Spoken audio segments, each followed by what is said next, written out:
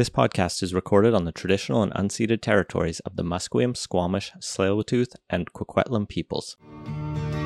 British Columbia, I've seen your mountains high, seen your pretty rainbows and your blue crystal skies, watched your winding rivers as they flow around the bend. To me you're not a stranger, you'll always be a friend. Coming to you from the West Coast, this is Politicos. Today is May 25th, 2023. I'm Stratalana Bohm. And I'm Ian Bushfield. On today's show, what we didn't learn about foreign interference in Canadian democracy. We'll talk about a little bit of stuff in BC first. Scott, welcome back. I hope you had a great trip. Thank you. And shout out to the people who filled in my absence during this. Was a good couple discussions. Yeah, we had a couple great interviews in there. And if you want to keep those kind of discussions going, patreon.com/politicos. Let's start here in BC. It's been a few weeks since we've talked in depth about BC politics, besides my great conversation with Jen St. Dennis last week about BC housing. The legislature wrapped up for the spring sitting. There are 3 bills of the government's remaining on the order paper. That's the Money Judgment Enforcement Act we talked about previously, the Motor Vehicle Amendment Act 2, that I don't remember what it does, and the Environmental Management Amendment Act. This is a new bill put in the last week. The press release flags it as aiming to protect BC's natural environment. My read of it is changing the liability and the onus on orphan wells and decommissioning and closing operations. This has been a huge issue in Alberta and BC where oil companies kind of stop drilling for whatever reason, and then there's just like this toxic facility in the middle of the land that no one wants to take ownership of. In many cases, some of those companies go under, and then you just have this problem. Yeah, it seems kind of absurd that there wasn't like already some requirement that, hey, start one of these wells, you had to like post a bond or something. That would roughly cover the cost of cleanup. That would require some onus being put on the oil companies, and successive governments in many provinces have been seeking to do the opposite and to encourage investment rather than to like threaten them with future liability. So the two approaches we've kind of seen to address this, Alberta has just basically cut checks to deal with it and just paid for it out of public money. BC is taking being the province run by the fiscal conservatives, that was naturally their course of action. Yeah. And BC is making some obligations on companies to deal with it. They're doing the, quote, polluter pays principle. So it'll be interesting to see this bill go forward, and it's one I'm supportive of. I also thought it was really interesting. There are 3 new private members' bills, and these obviously won't go anywhere, but these all come from BC United members. The first one, M223 from Todd Stone, is the Control of Foreign Funding and Electoral Influence Act. This will dovetail into our main discussion in a little bit on the Johnston report, but Todd Stone wants to ban, well, foreign funding's already banned in BC, but this would make it a double electoral crime, I guess.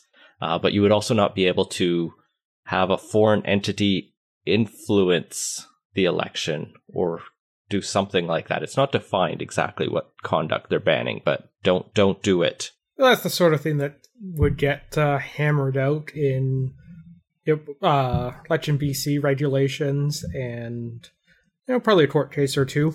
Yeah, the bill as it's written feels a bit overbroad because the foreign influence one says an individual or organization must not engage in conduct on behalf of or in collaboration with a foreign principal or person if the conduct is directed, funded, or supervised in whole or part by a foreign principal and the intent is to influence an election or a voter in BC. And like, I get what he's getting at there, and that seems like a reasonable thing to ban, just if you end up having situations where like non-profits or even some corporate organizations are trying to engage in our democracy, that happens, right? And it's not necessarily like clandestine foreign influence or interference that's bad. It's just part of democracy sometimes. I mean, from the language you just read, it sounds like as long as there isn't like active work to coordinate that or money being sent to help support that, it would be okay. So, some NGO works with an NGO across the border in the States. Occasionally they send some money back and forth to support various things. Like, that doesn't sound like it would automatically trigger this if, come election time, the BC NGO is using its own funds and isn't talking to the other one about the BC issues and how they're going to handle things during the election. Yeah, this would also ban false, misleading, or deceptive communications or practices, but only if they're directed by a foreign person. So you're still allowed to, under this framing, do election misinformation if you're a domestic party. I don't know why you wouldn't just ban all misinformation, other than the practical difficulties of doing such a thing. Yeah, I think the practicalities are the one that's actually governing there. I mean, it's also very difficult to ban foreign ones from doing it, if we're being honest. And we'll get into that in the Johnston report, I think. Two other private members' bills from the BC United, 224 from Dan Davies in the Peace region. He wants to amend the Transportation Amendment Act. This would give police additional powers to remove vehicles from highways that are obstructing traffic. A press release I saw on this talks about how an issue they're having, and he saw on the Alaska highway, is people are abandoning their cars, and then they're just like a car breaks down and you get a ride and you just haven't gotten around to calling a tow truck or something, and now this vehicle is on the side of the road or stuck in traffic and creating problems. This bill would also expand the definition of highway to include the ditches and pullouts for this purpose, I think. It seems uncontroversial, and if there's abandoned cars on the road, someone should be able to do something. Yeah, this is yet another one of those bills we seem to talk about every week or every other week when we're going through the latest stuff going through Parliament and the Ledge, where you just kind of got to wonder why it already isn't the case that this is something that exists in legislation. And finally, Trevor Halford brought forward the Fraser Valley Transportation Services Act. This would be back-to-work legislation for the transit workers of the Fraser Valley buses that have been on strike for over 2 months. And it's kind of the story simmering back. There's a few hundred bus employees. And I learned today they're under contract with an American company who works for BC, or who is contracted by BC Transit. And so it's a messy situation there. The transit workers have taken the company to the labor board, alleging they're not bargaining in good faith, but Halford just thinks everyone needs to get back to work. Here's the back to work bill. I don't think that one's going anywhere with this government, though. Probably not. I mean, it's a private member's bill. It's not going anywhere, no matter what government was in power. But they seem less inclined. That has the least. Yeah. Of these three, that has the least chance of going anywhere. On the news front, because we're now in the quiet season for the next few months of the BC legislature, but there's still announcements being happen. Just today, actually, the province announced that they are going to make e-bikes more affordable. They're overhauling the rebate system they have for e-bikes. Yeah, so in this case, they're getting rid of the current Scrap It program, which basically involved the car trading, and are now going to a means-tested rebate starting on June 1st. Yeah, so everyone will be able to get an e-bike for $350 off. If you are making, I think it's under about $50,000 net income, you'll get about $1,000, and it increases to $1,400. So this is really trying to target low-income people in particular to get them on e-bikes, but broadly, a universal $350 credit is a pretty good incentive for e-bikes overall. Yeah, the whole means testing thing doesn't make a huge amount of sense to me here. So, you can see the argument for means testing when it comes to, hey, we're running this rebate, tax credit, whatever program, because there's some distributional effect we want to counteract, and we want to tilt things more heavily towards lower income people. But is that really the point of an e-bike rebate? Fundamentally, what the end goal is to support the province's Clean BC plan. And that's about shifting everyone's consumption and carbon outputs and all of that. And at that point, why means test it? The main point here is just to get people off of their cars and substitute at least some of those trips for e-bikes. And it doesn't change that just because someone has a little more money. And if anything, the richer someone is, the more likely they are to make their marginal trip in a car compared to another method of transportation. So you think, if anything, we'd want to have greater incentives for people in that bracket, or at least not reduced? I think it's just a question of perceived fairness. Like, subsidizing rich people is going to be unpopular among a certain, base of the NDP. And so going about it this way, where you say, all right, everyone gets $350 off, but we'll also triply incentivize it for some segments, or even more than that. What is that? 4 times as much. The EV rebates work the same. They actually changed them where it used to be every EV that cost under $45,000 would get a few $1,000s off from the province. And now they have shifted that to be more means tested, to really try to make sure that the focus is on driving the change among those who can least afford it. Which I'm not necessarily convinced makes sense from a policy point of view, because individual carbon outputs correlated with household income. So if anything, you'd think you'd want to not cut down on your incentives for the people who statistically have the higher per person outputs of carbon. And not only that, because they also have more money and are more financially comfortable, the incentive effect is on a dollar by dollar basis, probably slightly reduced for them. So reducing it even more doesn't really make a huge amount of sense to me. I mean, if this was the only policy on carbon emissions, I think that would make sense. But we do have a carbon tax that will hit those who consume and use more carbon harder. And we have other programs. So this, if I look at myself and my carbon emissions, it's going to be relatively higher by the fact I live in a single family home in the suburbs now.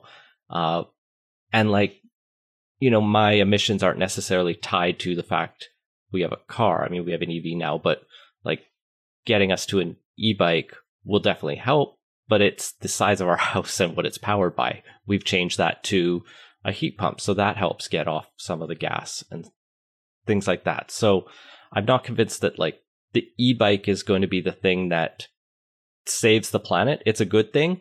We need more of them, and getting people out of cars is definitely a part of the solution. But I don't think anyone's arguing this is the thing that saves the planet. It's more if you're trying to structure a program to focus on cutting the most emissions for every dollar spent, is this how you would do it? Oh, but it's doing multiple things. It's doing that, but it's also not giving subsidies to rich people, because fuck them.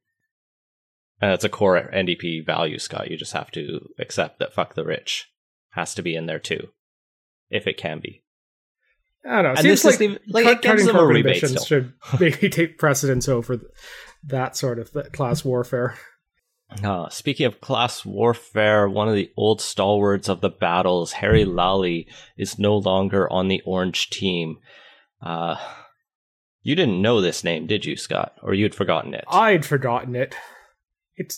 So, Harry Lally is a former member of the BC legislature representing Fraser Nicola from, when was he in office? He was in office from 1998 until 2013. He was the Minister of Transportation and Highways under Glenn Clark, Dan Miller, and Ujjal Desange. Then he was in opposition. He went to a couple, he was always in the Fraser Valley. At one point, he was the member for Yale-Lillooet. He considered running for I think it was the 2011 leadership race of the NDP, but he dropped out because he couldn't find the funds to mount a serious campaign. Internal NDP politics started happening, and he faced a nomination battle for his own seat where he eventually won it, but then he lost a rematch, and it was just a mess. Dippers hate him at this point, and so there's no love lost, and it's not really, no one's that sad on the Orange team that he's over with BC United.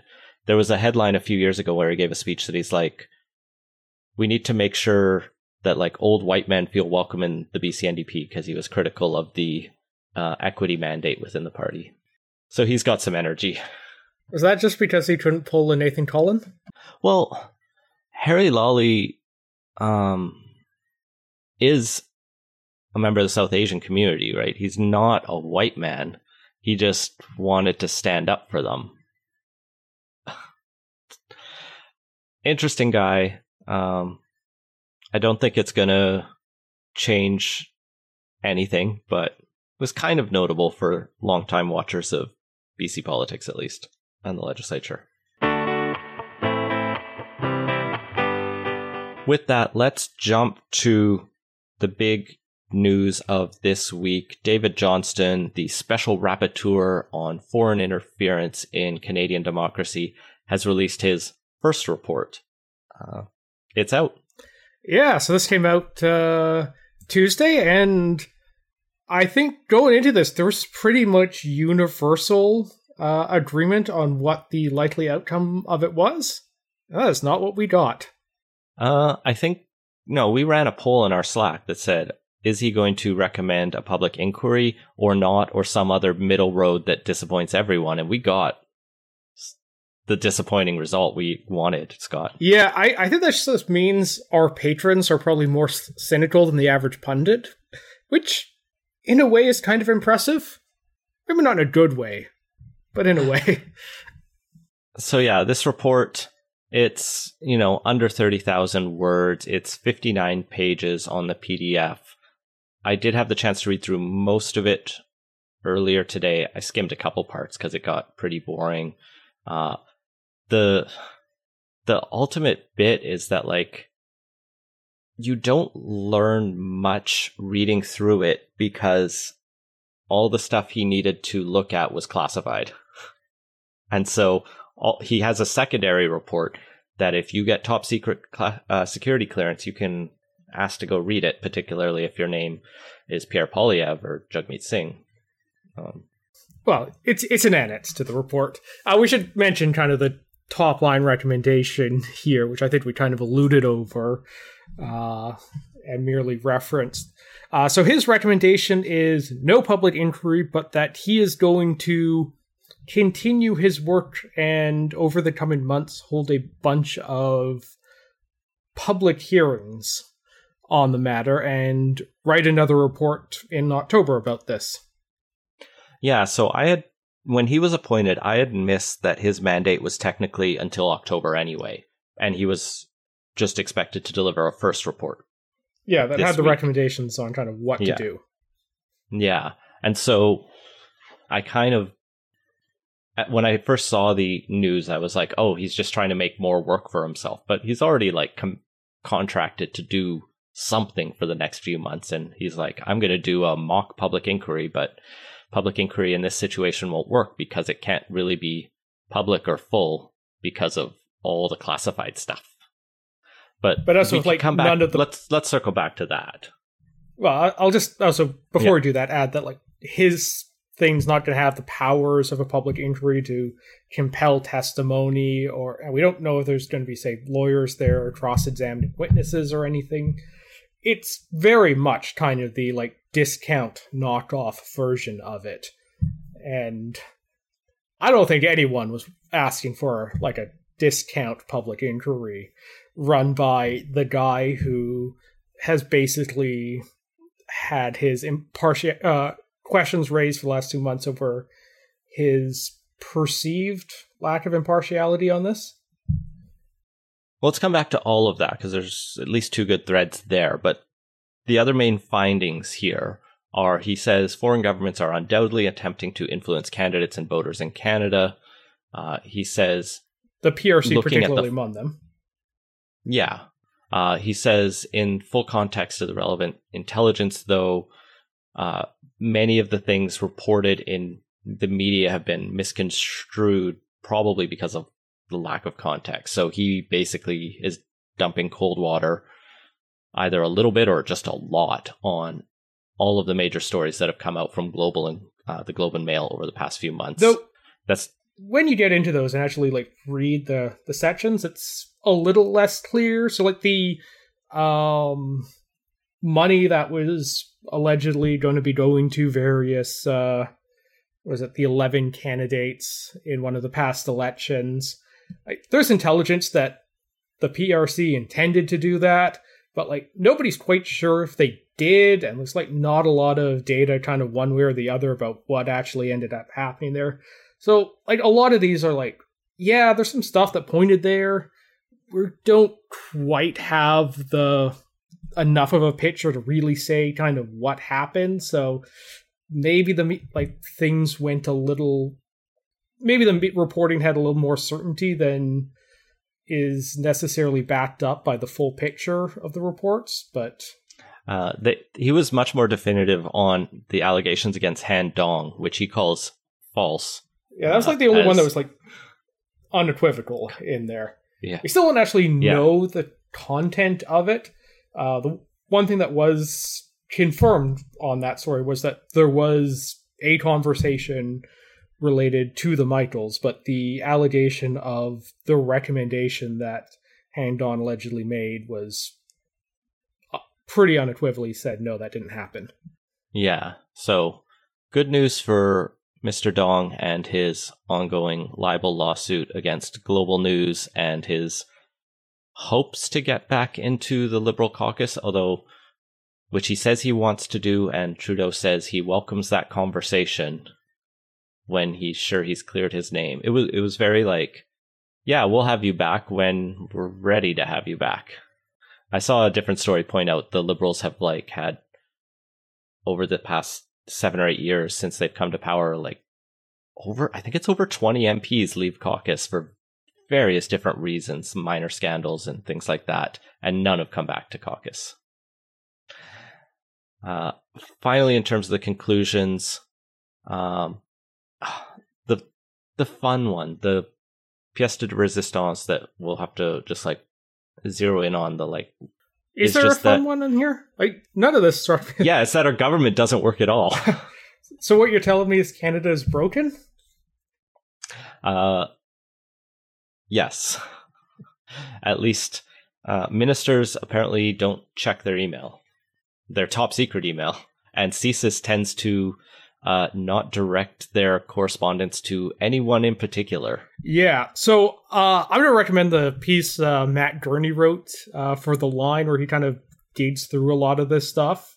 We'll link in the show notes on that. But like, yeah, the picture this paints of how the government actually works is depressing, damning. Like, there's a whole bunch of adjectives one could throw out on this. None of them good on that. So, as you alluded to, kind of one of the big ones was that specifically related to the intelligence around the attempts to gather information on Michael Chong's family and potential threats that would stem from that.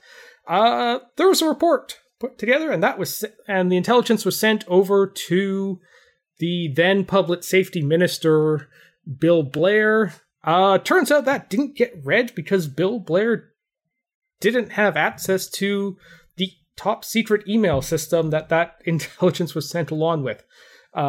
And just for context, this was in May of 2021. He was appointed to the position in November of 2019. So a year and a half into the job, doesn't have his email working. I mean, who was it?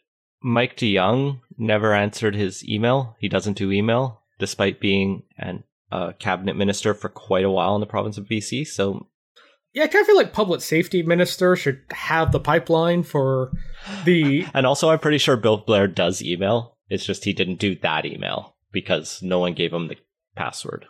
I mean, at some point, it's incumbent upon the minister to be responsible for making sure he's getting the information from the agencies that he is in fact responsible for.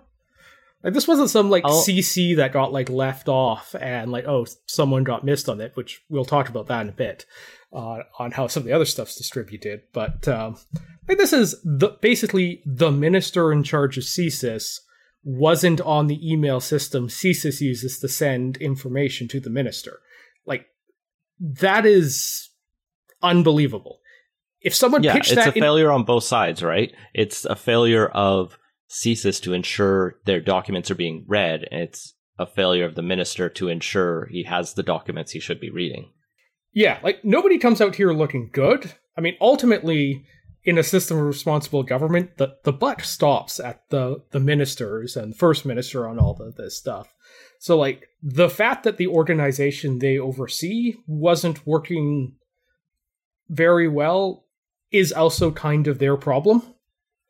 Anyway, I ultimately, think the report is terrible with respect to that, but like, I don't know, I found how it was written like weirdly cuts the political level a whole lot of slack for how things are running in the various parts of the government they oversee.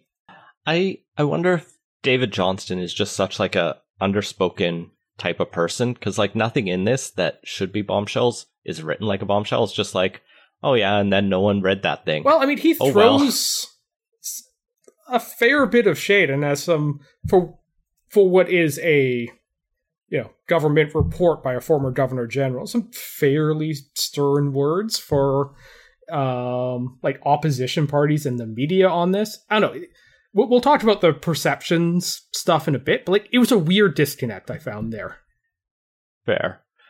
I want to quote part of this on communication breakdowns because it really, I think, illuminates what a mess this is. So this is just what I copied in to our DMs as I was reading it, because I was like, this is hilarious in a bad way. It is worthwhile to describe what I have observed about how information intelligence is distributed and responded to within government. CSIS and CSE, the Communication Security Establishment. They are the Signals Intelligence Agency. And the Internet Spies. Basically our version of the NSA, and they report through D&D, Department of National Defense. So CSIS and CSE write intelligence reports and intelligence analysis. As explained above, these reports are often addressed to departments, not individuals. The reports may say PCO, GAC, PS, ND on them, meaning they will go to Privy Council Office, Global Affairs Canada, Department of Public Safety, and Department of National Defense. However, it is rare for specific names to be mentioned, so specifically who at those departments received these memos cannot be determined from documentary sources. After conducting numerous interviews, the picture remains cloudy. The materials are disseminated, but no one keeps track of who specifically received or read them. This means there can be intelligence that is, quote-unquote, sent to various consumers, but it does not always get actually consumed. Yeah, so this is kind of crazy. Like, basically, this is the equivalent of top secret information being sent to info at topsecret.publicsafety.gc.ca. And everyone who's ever had to deal with an info at account knows how well that works. Sometimes CSIS does make sure, the spies do make sure that there's someone in the room and they can brief them in person. Quote again, staff at the PMO, Prime Minister's Office, speak of being given a large binder in a secure room with an agency client relations officer present, a short time to review it with no context or prioritization of the material, and no ability to take notes for security reasons. The binder may have a significant mix of topics from around the world, and no one says, you should pay attention to this issue in particular. If staffers are away, they may not see the binder that day. Yeah, so like, member of parliament being targeted by foreign country may be stuck like right beside Kremlin gets new toilet paper in the binder, and like nobody's highlighting any of that. And not only that, but like the no notes are like not able to basically take any of this material like with them and like kept in a secure area and like handled like proper like sensitive material should like out of the briefing is also a little baffling when you think about it.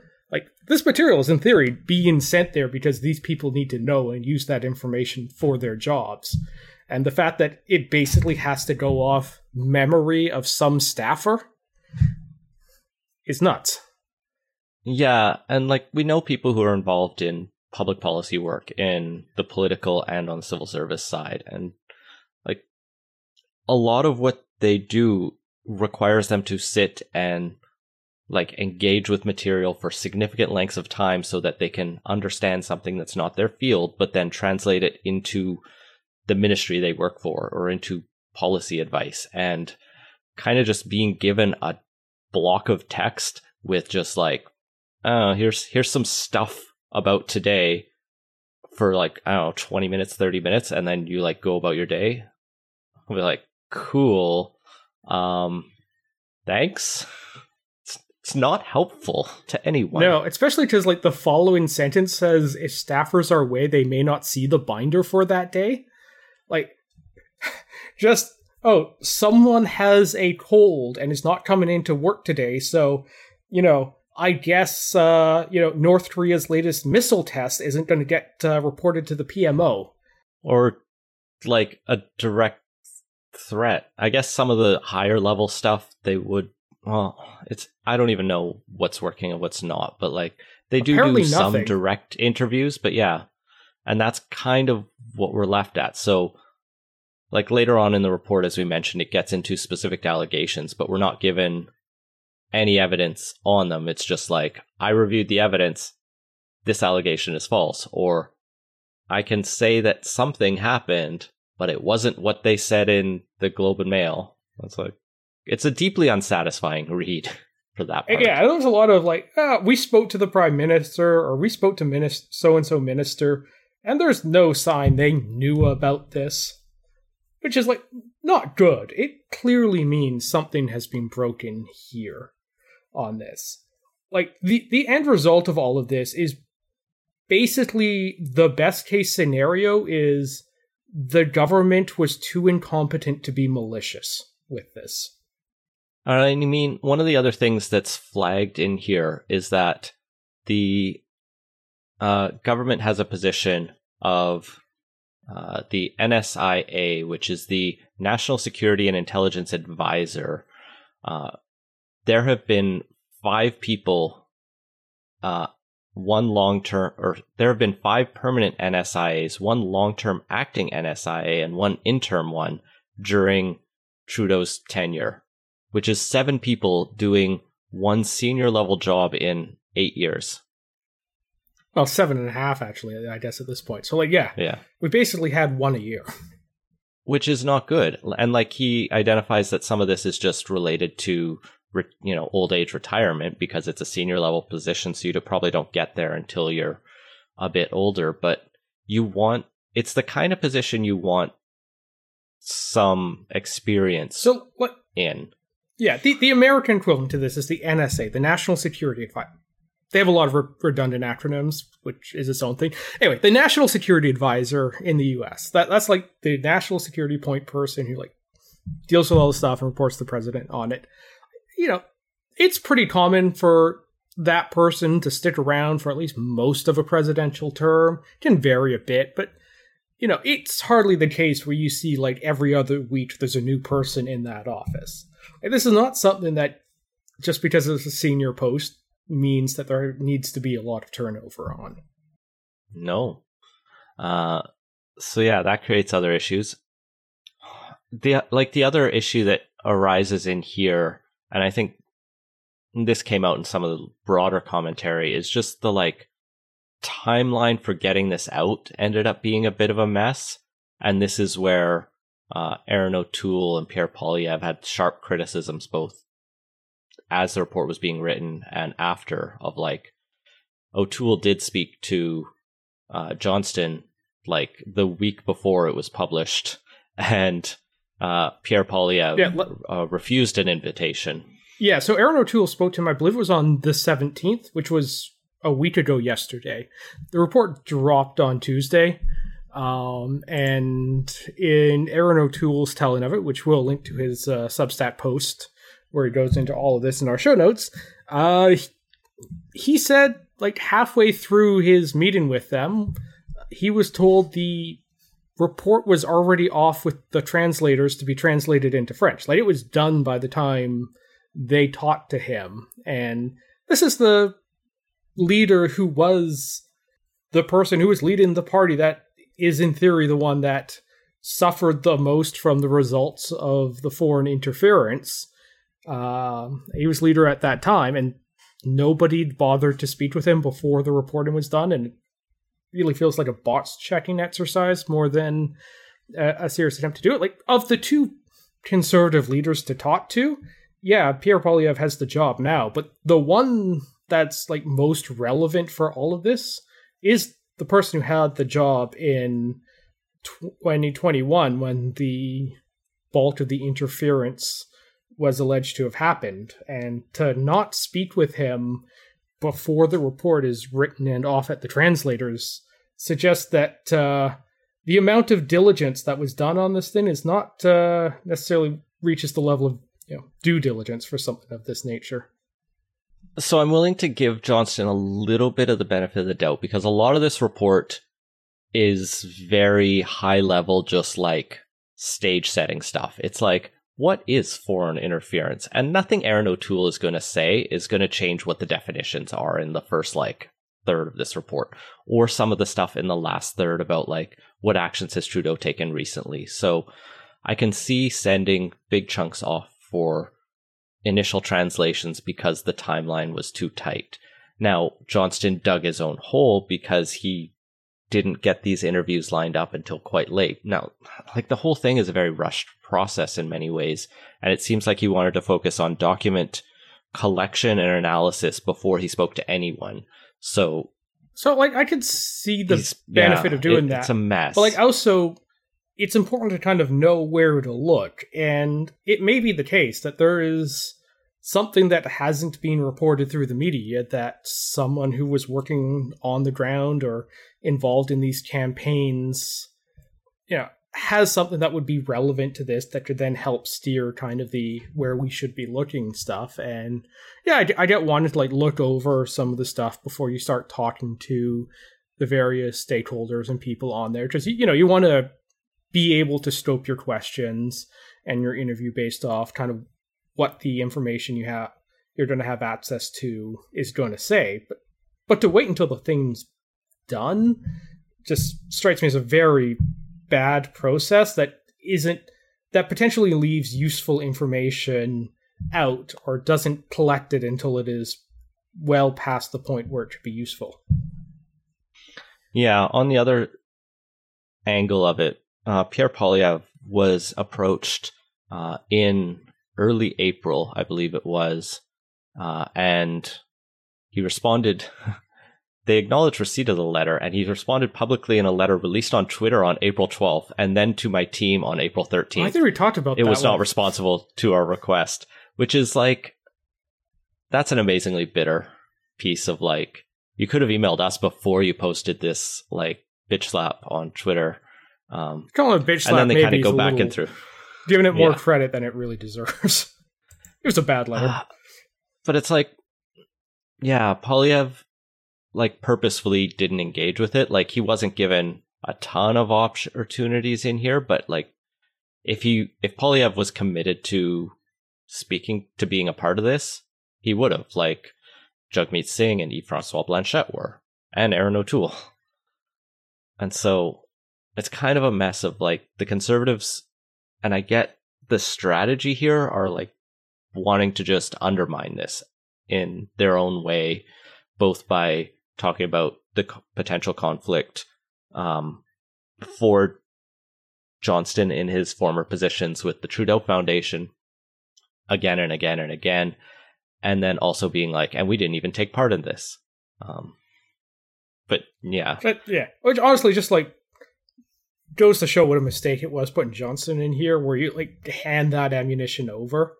I just have it open right now. I see they also spoke to Kevin Vuong on May 18th and heard his perspective on. Oh yeah, there was something else. This is, I can't not recall the details now, but there was one of the reportings. Yeah, he had a Globe and Mail report about how he thinks there was interference, and that's why he's no longer in the Liberal Party of Canada, because apparently China knew that he was going to run decades ago, or, a decade ago, when he is alleged to have done some bad things, which led to, I think it was charges of sexual assault that were dropped against him, which is why he was dropped during the election. And he's like, it was China that told them during the election that I had this these drop charges. And he offered no proof. And it was a very weird interview. And follow-up interviews, he just kept redirecting. And so I think he is a sad, strange little man that I wish his interview was public, because that would have been amusing to listen to. That's the downside of this not being a fully public inquiry to this point, is we don't have transcripts of any of these interviews. And I get many of them dealt with secret and top secret information, so it couldn't have been. But I feel like there still could have been a little more said. A lot of these basically boil down to, trust me, there's not much here, but without even kind of really explaining what the not here stuff was. You can only go into it so much, but still felt a little vague, even counting for the classified nature of a lot of the stuff. Well, as I mentioned, the leaders of the opposition are afforded the opportunity to, at least the NDP bloc and Conservatives, the Greens have not, I guess they're not an official party in Parliament. The leaders of the real opposition parties have been offered the opportunity to get top secret security clearance to read this annex to this report. Jagmeet Singh is interested in it. Blanchette and Polyev have said, we're not doing that because you can't silence us. Because if they get top secret clearance, they won't be able to talk about any of the top secret information they read about in that subsequent part. I mean, I do kind of get the objection of it. Okay, Polyev's a bit histrionic turns it up to 12 when it really shouldn't be, which is, his style, and it's annoying for that. They are opposition leaders. Their job is to, in public, hold the government accountable, and I can at least see the Steelman case for why they'd be hesitant to sign on to anything that limits their ability to do that to one degree or another. I mean, I still think they're going about it in a stupid way, but that seems to be the spirit of the times. Yeah, at a surface level, I get the argument, but at the next level, if you want to be prime minister, you should at some point act like it and be under the understanding that some of the information that's going to cross your desk cannot be made public. That doesn't mean you can't react to it as Johnston did here, right? That's my read on it. It's they could read Johnston's extra report and then just be and we disagree with his findings because we saw information in there, without saying what it is. But they want to play games on this. Yeah, I think that's probably a fair read. And that's not what we need if we're trying to get to the bottom of what happened, who did what, and who responded appropriately or not. Because this report says the Liberals didn't knowingly do anything bad or didn't ignore any advice that they were at least given and read. The tiny amount of the stuff that actually made it in front of them. I keep going back to just how unbelievable it is that none of the internal systems work at all. I mean, to call this an episode of Veep would be to undersell how ridiculous it was. If this had been pitched in the writer's room there, it would have gotten laughed out and shot down immediately for being too unrealistic. So I don't know. I take a different view. I think systems failures are common in every organization and government, and it's not necessarily the big ones that get you. And there are some big ones identified here, but I think this is more a lot of stuff falling through cracks because the system is cracked, right? And so a lot of stuff is likely getting through and is being acted upon, or is just, FYI kind of information that you can't act upon because Johnston, another part of the report that didn't need input from Aaron O'Toole is the section that goes on the challenge of intelligence information versus evidence that can be used in a court of law. security intelligence is often just like hearsay and stuff like that they're trying to work off of to get a better sense of what's happening. If we actually wanted to act on some of it, we would need more corroboration and direct evidence. Now, the security establishment has some tools they can act with, but you can't arrest someone on hearsay. So some information is undoubtedly getting to the Prime Minister's office in the appropriate channels, but it's just like, I mean, the whole system just a system that needs an overhaul. Yeah, and at year 7.5, like it really, I mean, the buck has to stop with the public safety minister, either the then public safety minister or the current run, the prime minister. Like, that's the thing. Well, it's not even clear when the problem started, right? One of the things that's flagged in here is like the decentralization has become an issue where you have like CSE and CSIS and probably RCMP at times and the political side not talking to each other enough because they're all in their little silos doing their own little things. And so he calls for a more centralized approach, which there's merit to in terms of making sure stuff goes through, but then there's also civil liberties concerns and there's a reason things were broken up in the past. Yeah, although like that, I mean, that was one of like the big recommendations and changes the US made after the 9/11 Commission, is that a lot of the stuff wasn't going through their systems because the relevant agencies weren't talking to each other. And unlike the two we have, I think there's something like a total of 19 intelligence agencies within the US government. I mean, some of them are pretty niche, but like there are countries that have faced the problem of how do we have a bunch of intelligence services and take the information they produce and send it up to the political level in a somewhat reasonable manner that conveys like the key stuff they need to know. And no system's perfect, but it's generally a problem that is a lot closer to being solved in a whole bunch of peer countries that if we'd actually just bothered to do the work, we probably could have done and copy that. And that's kind of the problem here, is that nobody really seemed to care enough to do the work on this in any way. And the unfortunate thing is, like, I get the feeling nobody's really going to be held accountable for this. Like, this is, the public safety minister not having access to the email system that sends him classified intelligence materials is crazy. And like, if that was any other person in any other job, like, they would be fired at this point for it. And yeah, that's not likely to happen, because apparently responsible government where ministers actually get fired or resign is a thing of the past. Yeah, get with the time, Scott. There is a section in this report that does highlight a number of initiatives that have been taken on foreign election interference, and a lot of them are very contemporary. There's, as of March 2023, there's been a number of different things announced, largely in response to the media stories around this, and it finally becoming a political issue that needs to be dealt with. And so, I can see reasons for optimism in terms of dealing with this. And, as long as we could get an NSIA who can keep the job for more than 11 months and get a few of the other parts working well, it's not, implausible that we can muddy our way to a better future on these things where things work, where people read the emails they're supposed to be reading and so forth.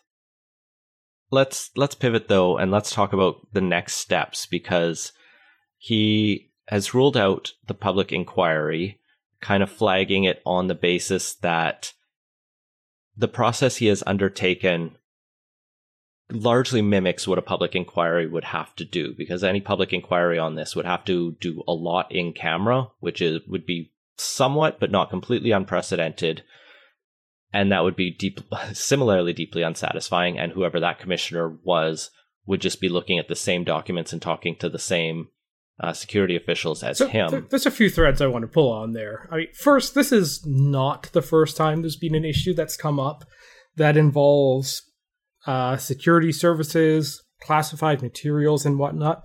And we have had public inquiries on those. The one that I think everyone's been pointing to recently was the O'Connor inquiry related to the detention and torture of Maher Arar back in like 2000, the early 2000s. I don't recall the exact year it took place. The commission was, that report came out in 2006, and there's no doubt been a bunch more before that. Like, yeah, some stuff is going to have to happen in camera, but, this is not the first time as a government we've ever encountered the problem, and it's certainly not the first time, us or a peer country has run into this problem. And it's generally a solved problem, and I think the former governor general, is maybe making a little too much out of the fact that this has classified materials involved. Yeah, I don't think he says, and he says a couple times in this report, I should note, that he went into this process thinking a public inquiry would be necessary, and he kind of changed his mind through it. The other reason he cites is that it would be more timely and effective to just finish the work he's already doing, rather than relaunching everything, which would be contrary to the public interest. Like, a public inquiry is not a fast process. And if it is, it's probably not a robust process. Well, I think it's worth thinking of what the actual public interest here is, because there's a couple at play. There's the, how do you actually solve the problem and get things working? And then there's the, how do you restore public trust in the integrity of Canadian elections on that? And, okay, maybe they would ultimately come to the same set of recommendations. That deals with problem one, but problem number two, there is no amount of work David Johnston is going to be able to do that will solve that, because the fundamental political problem here is the fact that there is a perception of a conflict of interest here due to the closeness between the former Governor General and the current Prime Minister on this, and this is not something that can be solved with any amount of due diligence and hard work looking over classified materials, holding public meetings, or anything. It's a personnel problem, and until the personnel issue is addressed on it, it's going to continue to dodge everything that comes out of it and taint everything in the public's perception on this. And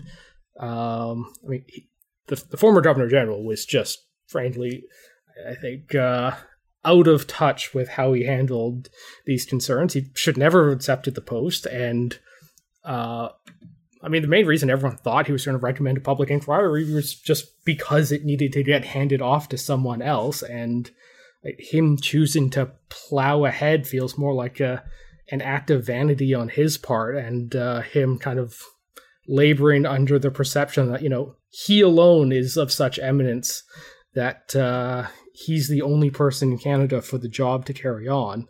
And that's just not going to do it, because, the person you have to convince that this is all good and above board isn't the, a Liberal staffer living in Ottawa or a Liberal-friendly pundit in Toronto. It's the people who vote for the other party, and, they may not like the outcome, but they at least have to feel that no matter what the process was, it was, the whole thing was above board, and there was nothing hanky about any of it. And that's, as honorable and, as much integrity as the man may have. Like, at this point, that ship has sailed, and there's no returning on that at all.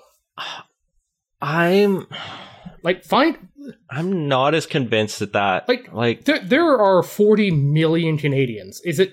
Was it really that hard to find someone who didn't know the Trudeau family when Justin Trudeau was growing up? Among the people who are preeminent enough to take such a role, it might actually be hard. Yeah, or involved with the Trudeau Foundation. Here's the actual thing. Like, this line, that I hear is like, it's Pierre Poilievre's favorite at this point. Doesn't make and you like, I'm not convinced that it is actually resonating outside of, you know, him and the people who aren't, you know, or like almost like anti-liberal. So here's the problem: by core, like this is a like faith in the institutions of the country, faith in the integrity of the election. No, my point is like Pierre Poilievre is going to shit can any process because he doesn't care. Yeah, but like, okay, let's picture a scenario where in a couple years' time there's an election and the Conservatives are, say, 1 seat short of where they need to be on this. And if the only thing that has happened on all of this is we get a second David Johnston report that, you know, a third of the country or more doesn't really view as a legitimate conflict of interest-free undertaking, like, that is a recipe for the integrity of the next election and to be called into question. Like, that is a very big risk to take just to have David Johnston keep on doing his job. Like, the man gets paid $150,000 a year for being a former governor general. Like, he can just sail off into retirement. He does not need to do this. And it is kind of crazy that, like, nobody has taken him aside and be like, we really need to just like send this off to someone else. Please.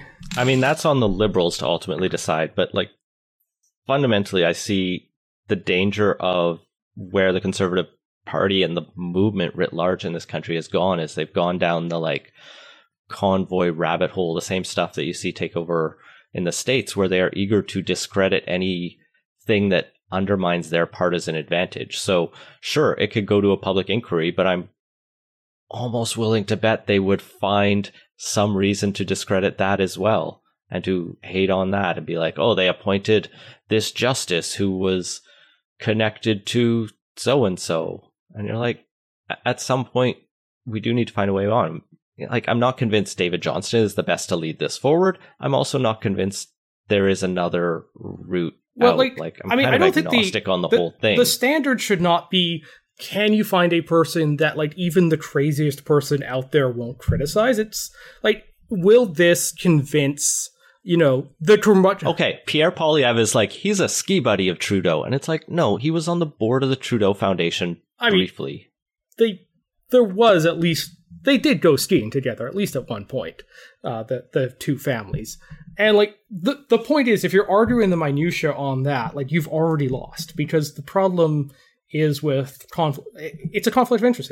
And the standard isn't, can you, like, figure out in the minutiae way this doesn't technically cross some guideline? It is there a perception of a conflict? Like, that's really what matters here. And, I mean, I think unequivocally, based on everything we've seen said about this since the man was appointed to lead this process, like, that box has been checked, and there's no unchecking it. Even if you pull in a retired Supreme Court justice to give you the thumbs up, which, hey, Canadian politics drinking game, we've got the retired Supreme Court justice making an appearance on it. Hey, not all of them are doing fancy things like defending David Johnston's integrity. Some are suing over social housing projects in Kitsilano. I missed that one.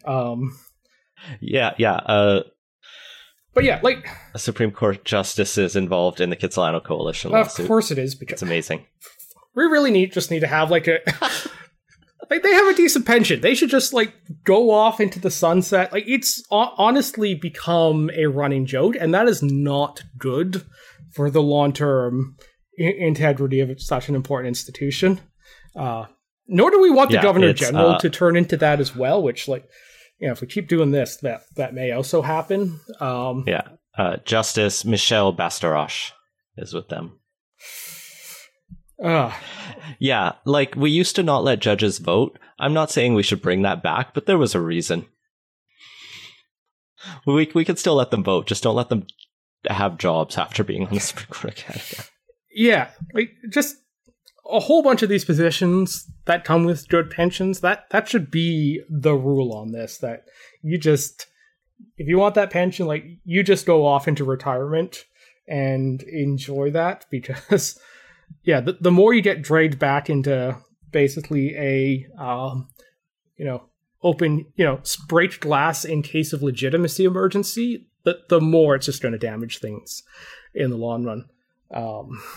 Anyway, on the short of it, they really should find someone else to head up the net stage, because it's not, no matter what gets hammered out between now and October, there is enough people who aren't going to see the process as legitimate because of who is running it, that any effort that goes into it is at best a waste, and at worst is planting the seeds of some future problem coming down the road. And it should not be that hard to find some like appeals court judge that, has never had any like social vacation time with a prime minister, or never been involved in the Trudeau Foundation. Just find one of them, get them the right security clearances, and let them do their job using the precedent from the O'Connor inquiry on how to run those things. You think Canada is so much bigger than it is? There's 40 million people. I get the universe of judges is smaller, but most of them are not. Seriously, can they not find one that wasn't involved in the Trudeau Foundation at one point? Probably not. What's Mark Nadon up to these days? As far as I can tell, from subsequent reporting, Trudeau has said he's not going to, quote, overrule David Johnston's recommendations, so he is not eager to call a public inquiry at this stage. I guess we'll be continuing to play out this saga through public hearings that won't be compelled or necessarily under oath even. Yeah, so, we have from now to October to look forward to, and or whenever the next round of stuff that gets leaked is going to be. Incidentally, I think there's a good chance the reason it's been like months and nobody's found the leaker is apparently nobody tracks who receives this stuff. So like it could just like be anyone in any of these departments, because nobody knows who's actually seen this material. What a way to run a country. We'll just end the show there. Yeah, that's as good a spot as any. Jesus. And that has been Playtoast. Find links to everything we talked about at playtoast.ca. Support the show and get access to our Slack channel at patreon.com/playtoast. Our intro music credit is Beautiful British Columbia by Serge Plotnikoff. Playtoast is a production of Legend Boot Media, and editing services are provided by CHLY 101.7 FM in Nanaimo. Thanks for listening.